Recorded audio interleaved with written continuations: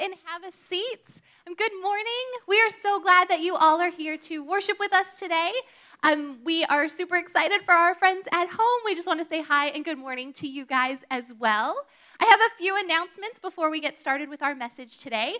After service, our students and our youth are meeting outside.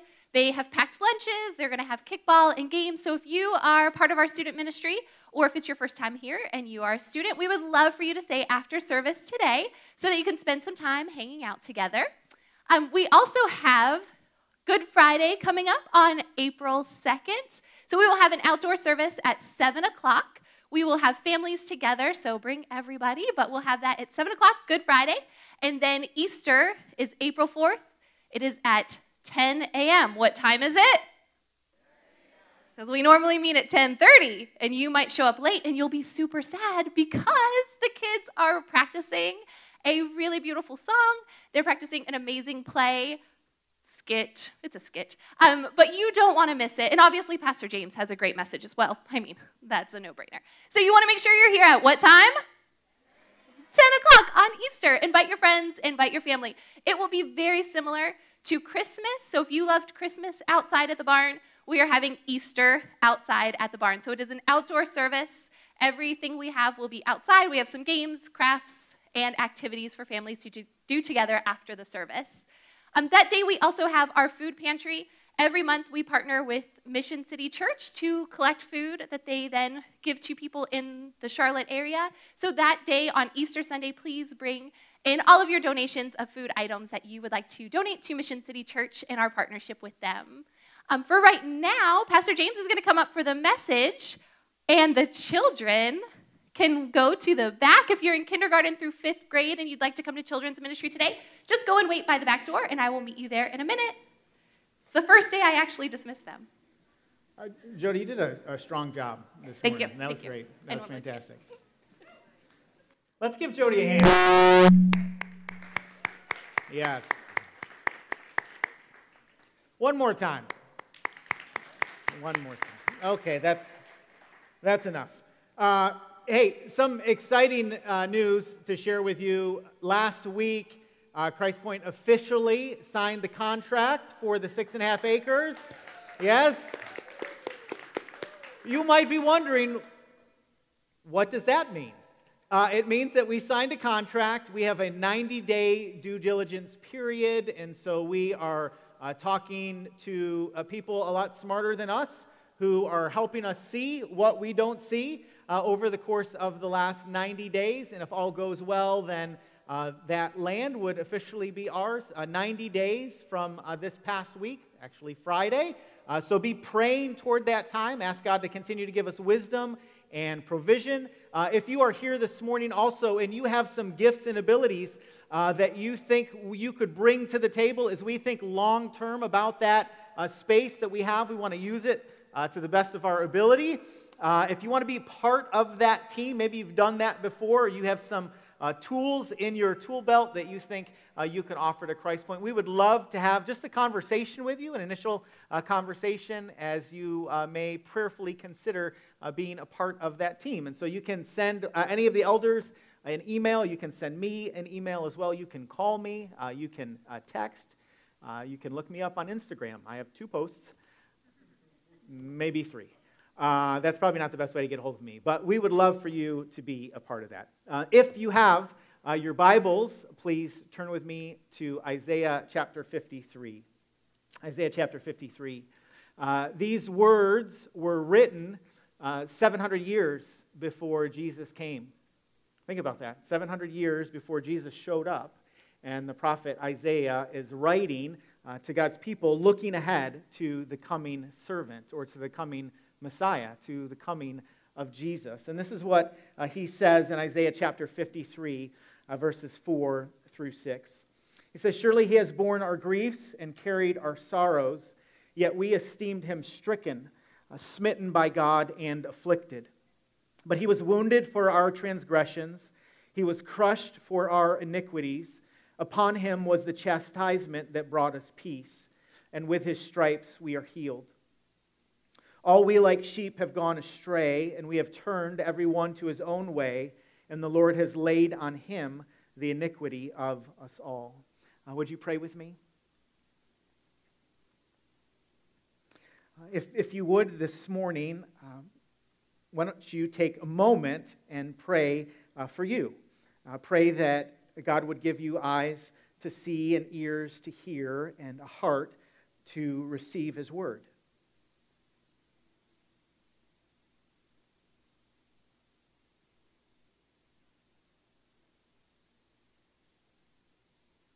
And if you would, pray for me. Pray that I would be helpful to you, that I would be clear, that anything I say that is of the Lord would take deep root in your heart, and what is not would be forgotten. Would you pray for me?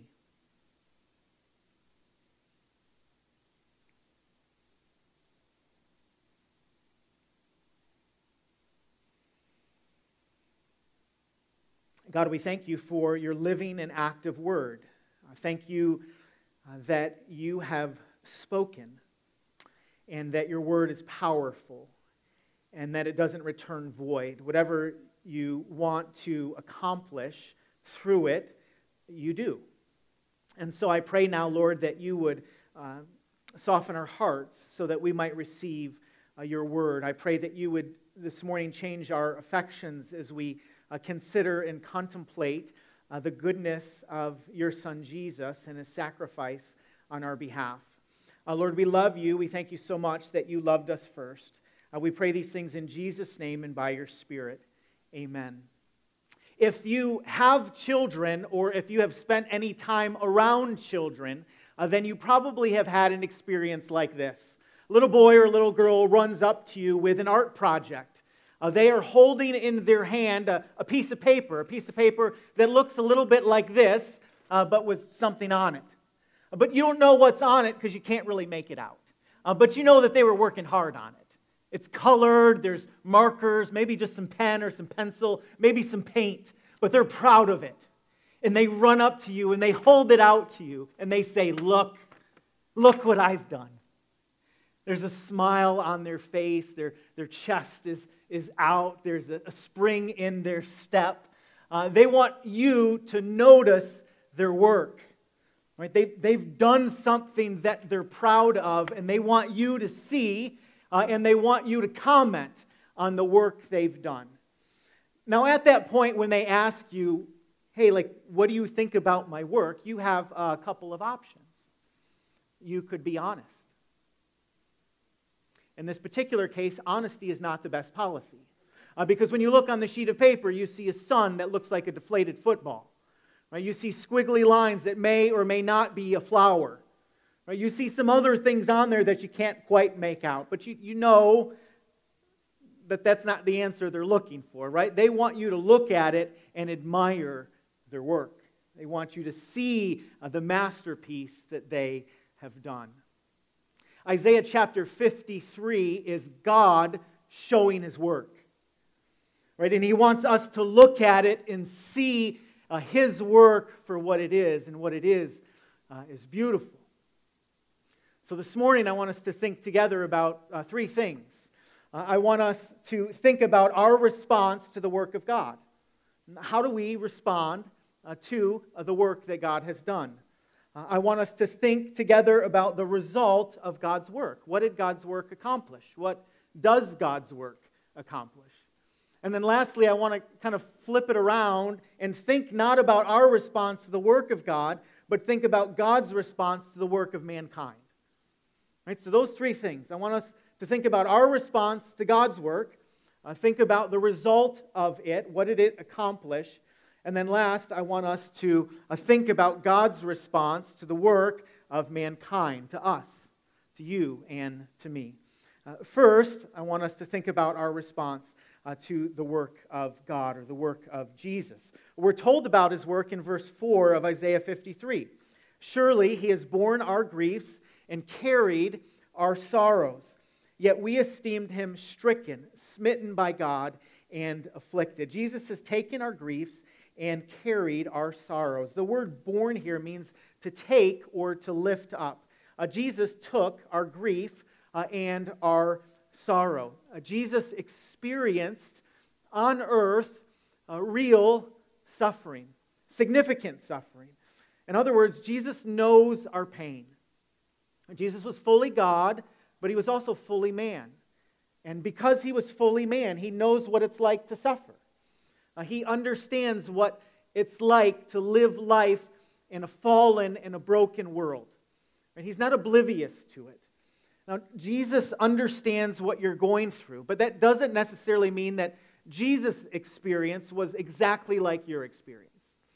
That doesn't mean that Jesus knows what it's like to be bullied in middle school. It doesn't mean that he faced a breakup or that he raised children through the teenage years or that he was forced to grow old with grace. That's not what it means. But what it does mean is that Jesus lived a full human experience. Jesus lived a full human experience. He knew what it was like to walk in our shoes. Jesus felt pain. He experienced grief and sorrow. The grief and sorrow that Isaiah is speaking of here in Isaiah chapter 53, verse 4, is grief and sorrow that is brought about by sin, that's brought about by our sin. That means that Jesus took the grief and sorrow from our sin upon himself. Right? David paints a picture of this grief and sorrow in Psalm chapter 32, which is David's confession when he confesses before the Lord his relationship with Bathsheba. It says in Psalm 32, "Blessed is the one whose transgression is forgiven, whose sin is covered. Blessed is the man against whom the Lord counts no iniquity, and in whose spirit there is no deceit. For when I kept silent, my bones wasted away through my groaning all day long. For day and night your hand was heavy upon me. My strength was dried up as by the heat of summer." Ever experienced grief or sorrow from sin before? Have you ever said or done or thought something that was contrary to God's law and God's Spirit, the Spirit inside of you, convicts you? And you experience sorrow or grief over your sin. What seemed appealing in a moment, all of a sudden becomes ugly in your heart. And you feel that. That's grief and sorrow. Isaiah is saying that the Messiah, he will experience our grief and our sorrow. 1 Peter chapter 2, verse 24 says, "He himself bore our sins in his body on the tree, that we might die to sin and live to righteousness. By his wounds you have been healed." Right? Jesus came and stood in our place. Right? The punishment that we deserved, Jesus paid for. And you would think, if we believe that, if that were true, that we would respond in a way that would glorify Jesus, that would bring him honor. Like if we grasped the significance of his work, we would say in our hearts or even out loud, like, "Bravo." Like, "Thank you, Lord." And yet, did you notice how humanity responds to the work of God? Isaiah says, "Surely he has borne our griefs and carried our sorrows, yet we esteemed him stricken, smitten by God, and afflicted." Jesus bore our grief and our sorrow, and we, humanity, we were thoroughly unimpressed. Right? We looked at Jesus as stricken or smitten by God and afflicted. We were not impressed by the work of Jesus. Imagine for a moment this morning if you faced insurmountable debt. Right? Let's say you decided to stimulate the economy with $2 trillion of your own money. Right? It seemed like a good idea at the time. You would divide it up and send it out, and you would help everyone out. But after a month, you get your Visa bill. And you realize that the interest on the debt is more than you can afford. Right? You don't have that kind of money. Have you ever been in debt before? Have you ever been in debt? Maybe college debt or credit card debt, unwelcome debt. Maybe it was a medical bill or a house expense that you weren't prepared for. Have you ever felt the weight of debt before? Like there was something that you owed that you could not pay off. Imagine what it's like to feel that and then to have someone arrive to deliver you from your debt. Imagine for a moment a humble Elon Musk shows up in your driveway in an electric vehicle, or maybe in a rocket ship on his way to Mars.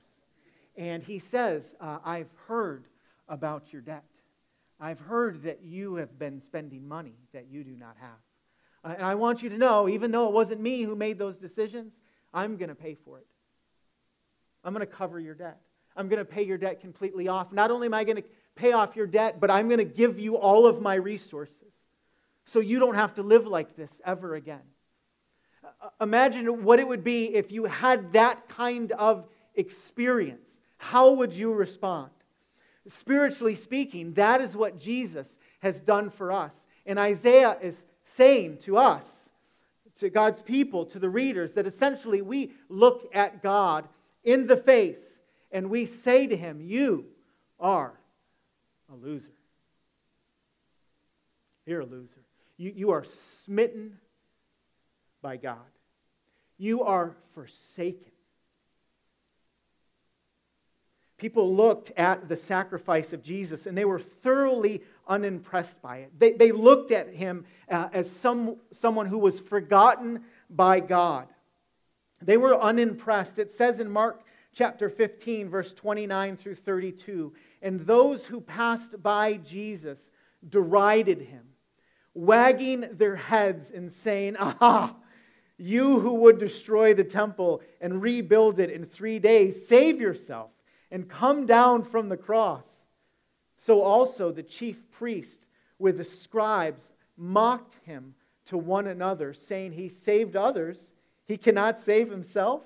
Let the Christ, the King of Israel, come down now from the cross that we may see and believe." Those who were crucified with Him also reviled Him.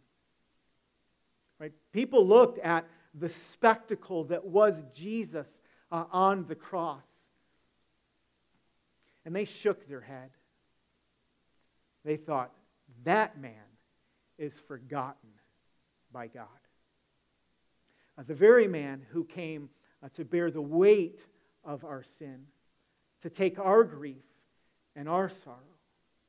And Isaiah says, we responded in such a way that we were thoroughly unimpressed by Him. I said this morning I want us to think or to consider the work of God in our response. Secondly, I want us to think together about the work of Jesus on the cross and the result from His work. Like, what did it accomplish for us? Scripture says in Isaiah chapter 53, but He was wounded for our transgressions, He was crushed for our iniquities. Upon Him was the chastisement that brought us peace, and with His stripes we are healed. Jesus was wounded for our transgressions. He was crushed for our iniquities. Crushed literally means to be beaten in pieces, to be destroyed. Jesus was beaten to pieces. He was destroyed because of our sin. When I read a verse like this, I am reminded of the offense that our sin is to God. I'm reminded of the severity of sin before a holy and a just and a good God. Oftentimes, me, I'll speak for myself, can diminish sin or excuse away sin or justify sin or compare sin. But seldom, I think, do we understand the weight of sin. But you read in Scripture times when people were confronted with God's holiness and understood, at least in part, their sinfulness, and they were humbled and blown away. I think about Isaiah chapter 6. Earlier in the book of Isaiah sees a vision of the Lord in the temple. Do you remember Isaiah chapter 6, verses 1 through 5? It says, "In the year that King Uzziah died, I saw the Lord sitting upon a throne, high and lifted up, and the train of his robe filled the temple. Above him stood the seraphim, and each had 6 wings. With 2 he covered his face, and with 2 he covered his feet, and with 2 he flew. And one called to the other and said, 'Holy, holy, holy is the Lord of hosts.'" Now you see the picture of a holy, holy, holy God. Notice how the author responds. It says in verse 4, "And the foundations of the thresholds shook at the voice of him who called, and the house was filled with smoke." And here's his response. "And I said, 'Woe is me, woe is me, for I am lost. For I am a man of unclean lips, and I dwell in the midst of a people of unclean lips. For my eyes have seen the King, the Lord of hosts.'" When people see the King, when people see the King, when they see the holiness of God, they are undone. Right? They are undone. Right? Holy, holy, holy is the Lord of hosts. And Isaiah says, "Woe is me, for I am lost. I am a man of unclean lips, and I live amongst a people. I dwell in a land of people of unclean lips." God's holiness breaks all of us of self-righteousness. It humbles us. God's holiness convicts us of our hard-heartedness. God's holiness reveals our lukewarmness in life. God is holy and sin is severe. It is so severe that God the Father sent God the Son to be wounded for our transgressions and to be crushed for our sins. Upon him was the chastisement, or was the punishment of God. In the midst of this heavy news, there is hope. There is hope. You notice what Isaiah says? "Upon him was the chastisement that brought us peace. With his stripes, with his wounds, with his welts, with his bruises, we are healed." Peace with God, healing with God. That is incredible news. The sacrifice of God, the Son, brings peace between us and the Father. Have you ever experienced a relationship before where you haven't had peace? Maybe it was in a marriage with your spouse, with your husband, or with your wife. Maybe it was with a family member, a son or a daughter, an aunt, an uncle, a brother or sister. Maybe it was with an old friend or a neighbor, a colleague, someone from the neighborhood. Maybe you couldn't quite put your finger on it, but there just was something that you felt was coming between you. And someone had said something or done something, had acted in a way that was an offense to the other person, and you felt like the relationship was tarnished. Maybe you couldn't quite put words to it, maybe you didn't know how to define it, but you would say, "I feel like we lacked peace. There wasn't shalom in our home. We weren't good with each other." Spiritually, the same was true of us before we were invited into a relationship with Jesus. We did not have peace with God. We weren't good with God. There was something that had come between us. But Paul speaks of the peace that we can have because of Jesus. Romans chapter 5, verse 1 says, "Since we have been justified by faith, we have peace with God through our Lord Jesus Christ." We are good with God. Oh, and it is good to be good with God. And it is good to put your head on the pillow at night and to know that you are rightly related to the God of the universe. Like we are at peace. It is good to wake up in the morning and to know that you are good with God. That there is nothing in between you. This is what Jesus has done. The author of Isaiah goes on and says, "By His stripes we are healed." We're healed. Some people look at this verse and say that this means that we are always healed physically here and now. Like God always brings us healing. And there are times when God does that. He does bring physical healing. Maybe you've experienced that before. You've experienced the healing touch of God. Someone has prayed for you or with you. Or you've prayed and God's healed you. God does that. It's well within His nature and His character to do it.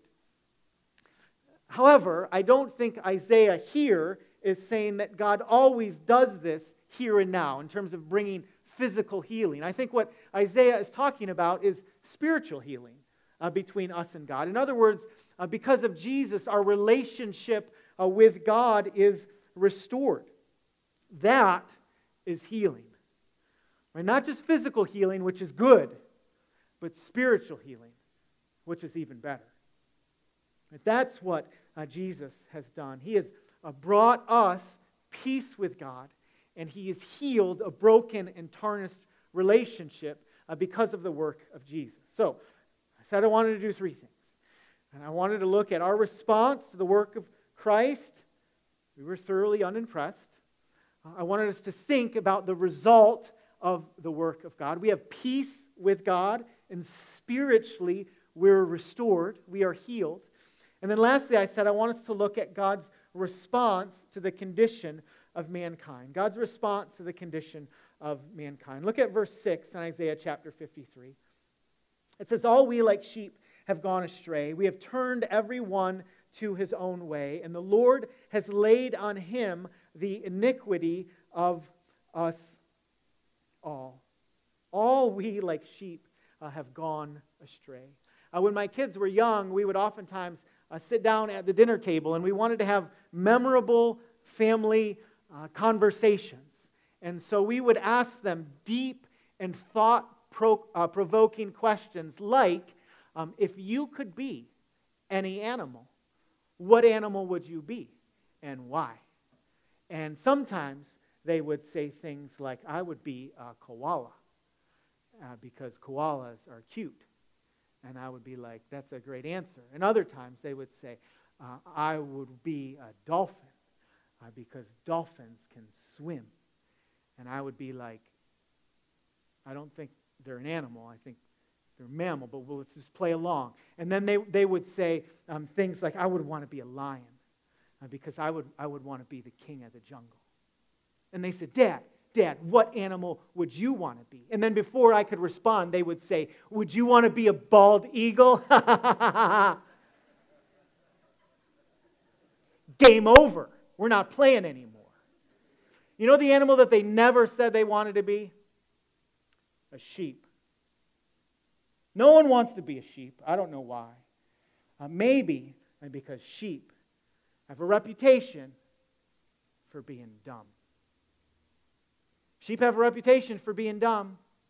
One scholar says that sheep do not just take care of themselves, as some might suppose. They require more than any other class of livestock, endless attention and meticulous care.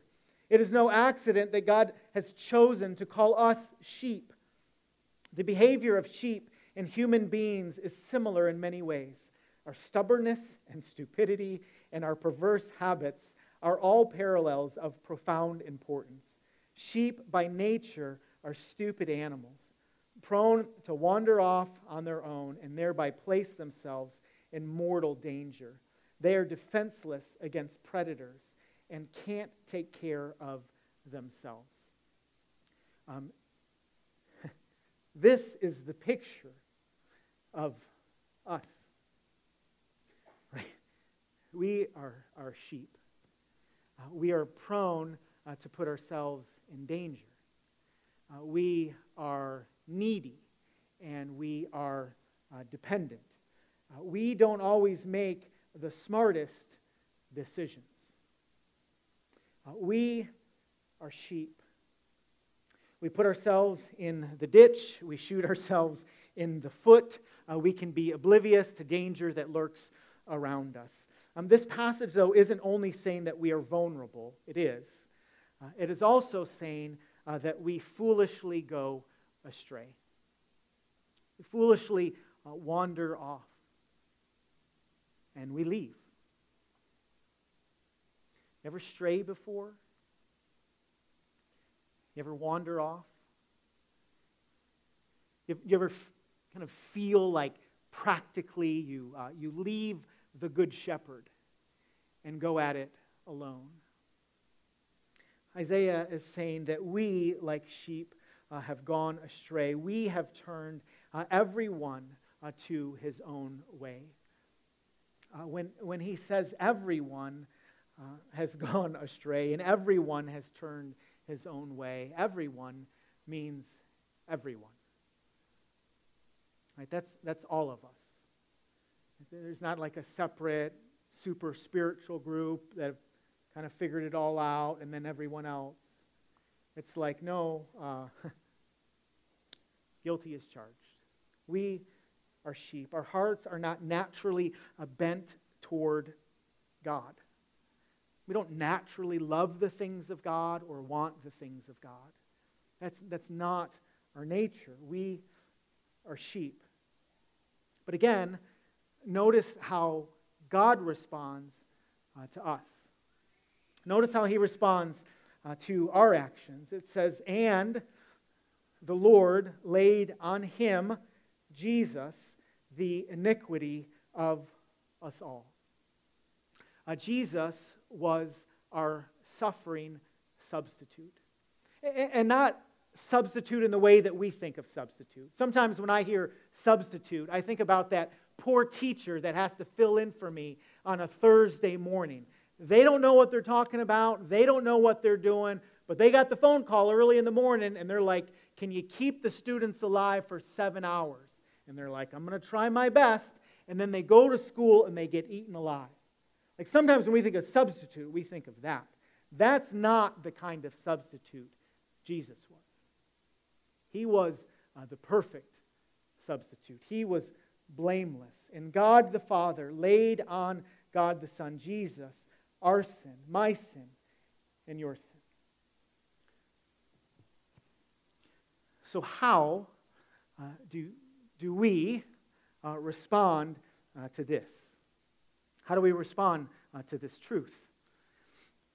The first thing I think we do, or the first thing that God wants us to do, is to respond in faith. Like to believe. To actually see Jesus for who he is. And to not shake our fingers or think to ourselves he doesn't know what he's talking about or he's forsaken by God. Instead, God wants us to respond in faith, to trust him, to see Jesus as God's perfect Son who came and lived and died and was buried and rose again. He wants us to put our chips kind of in the center of the table and go, hey, like I'm all in with Jesus. I'm leaving nothing behind. Like I'm trusting him. I'm riding his coattails.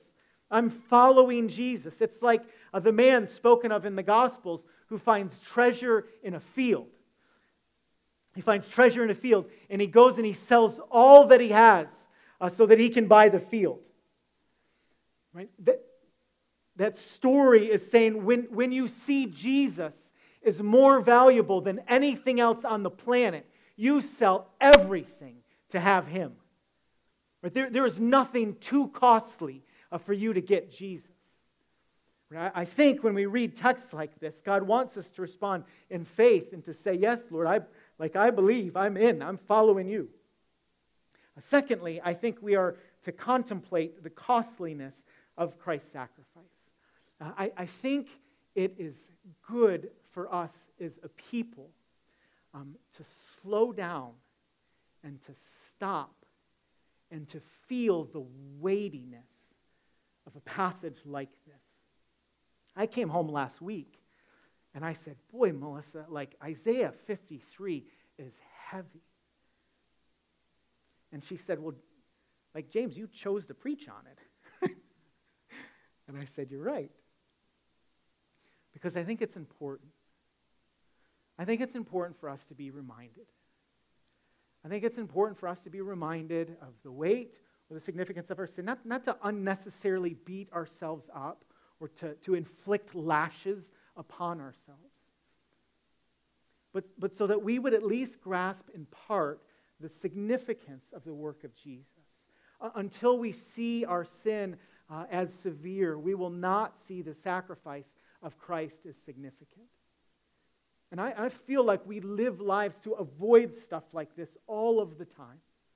Like we invite noise into our lives. We look for distractions. We don't want to be quiet. We don't want to be still. We come to stuff like this and be like, man, I want to look for a coffee cup verse, something that's going to encourage me and get me through the day. I don't know if I want to dwell or ponder or consider something like this. But God wants us to think, to ponder, to consider the work of Jesus. How do we respond? We respond in faith. We respond by contemplating, by thinking about, by considering the costliness of the sacrifice of Jesus. And then lastly, I think God wants us to worship. He wants us to worship. Like he wants us to be a people who see Him for who He is and say, God, you're better than life. I love you and I worship you. And then when your eyes are open to the beauty of Jesus and the sacrifice of Jesus on the cross, you, me, we are forever changed. And one of the ways that we can respond is in worship. Not only singing songs, but just giving God our lives and saying, God, I worship you. Praise God for the work of Jesus. Praise God. Would you pray with me? Father God, we are a people in desperate need of you. Lord, I am a man in desperate need of you. The very sacrifice of Jesus on the cross, His bearing the weight of my sin was absolutely necessary for me, for us, for your people. We couldn't stand before you without it. We would have no peace. We would have no joy. We would have no hope. But because of Jesus, we have joy and peace and hope. And so we give you thanks. God, we love you. We thank you so much that you loved us first. We pray these things in Jesus' name and by your Spirit. Amen. Students, if you are here this morning, reminder, kickball after the service. Hopefully you brought a lunch. If you did not bring a lunch, find someone who has a lunch and offer them money for their sandwich. Hope you have a great time. God bless you, Christ Point. We'll see you next week at 10:30 a.m. God bless.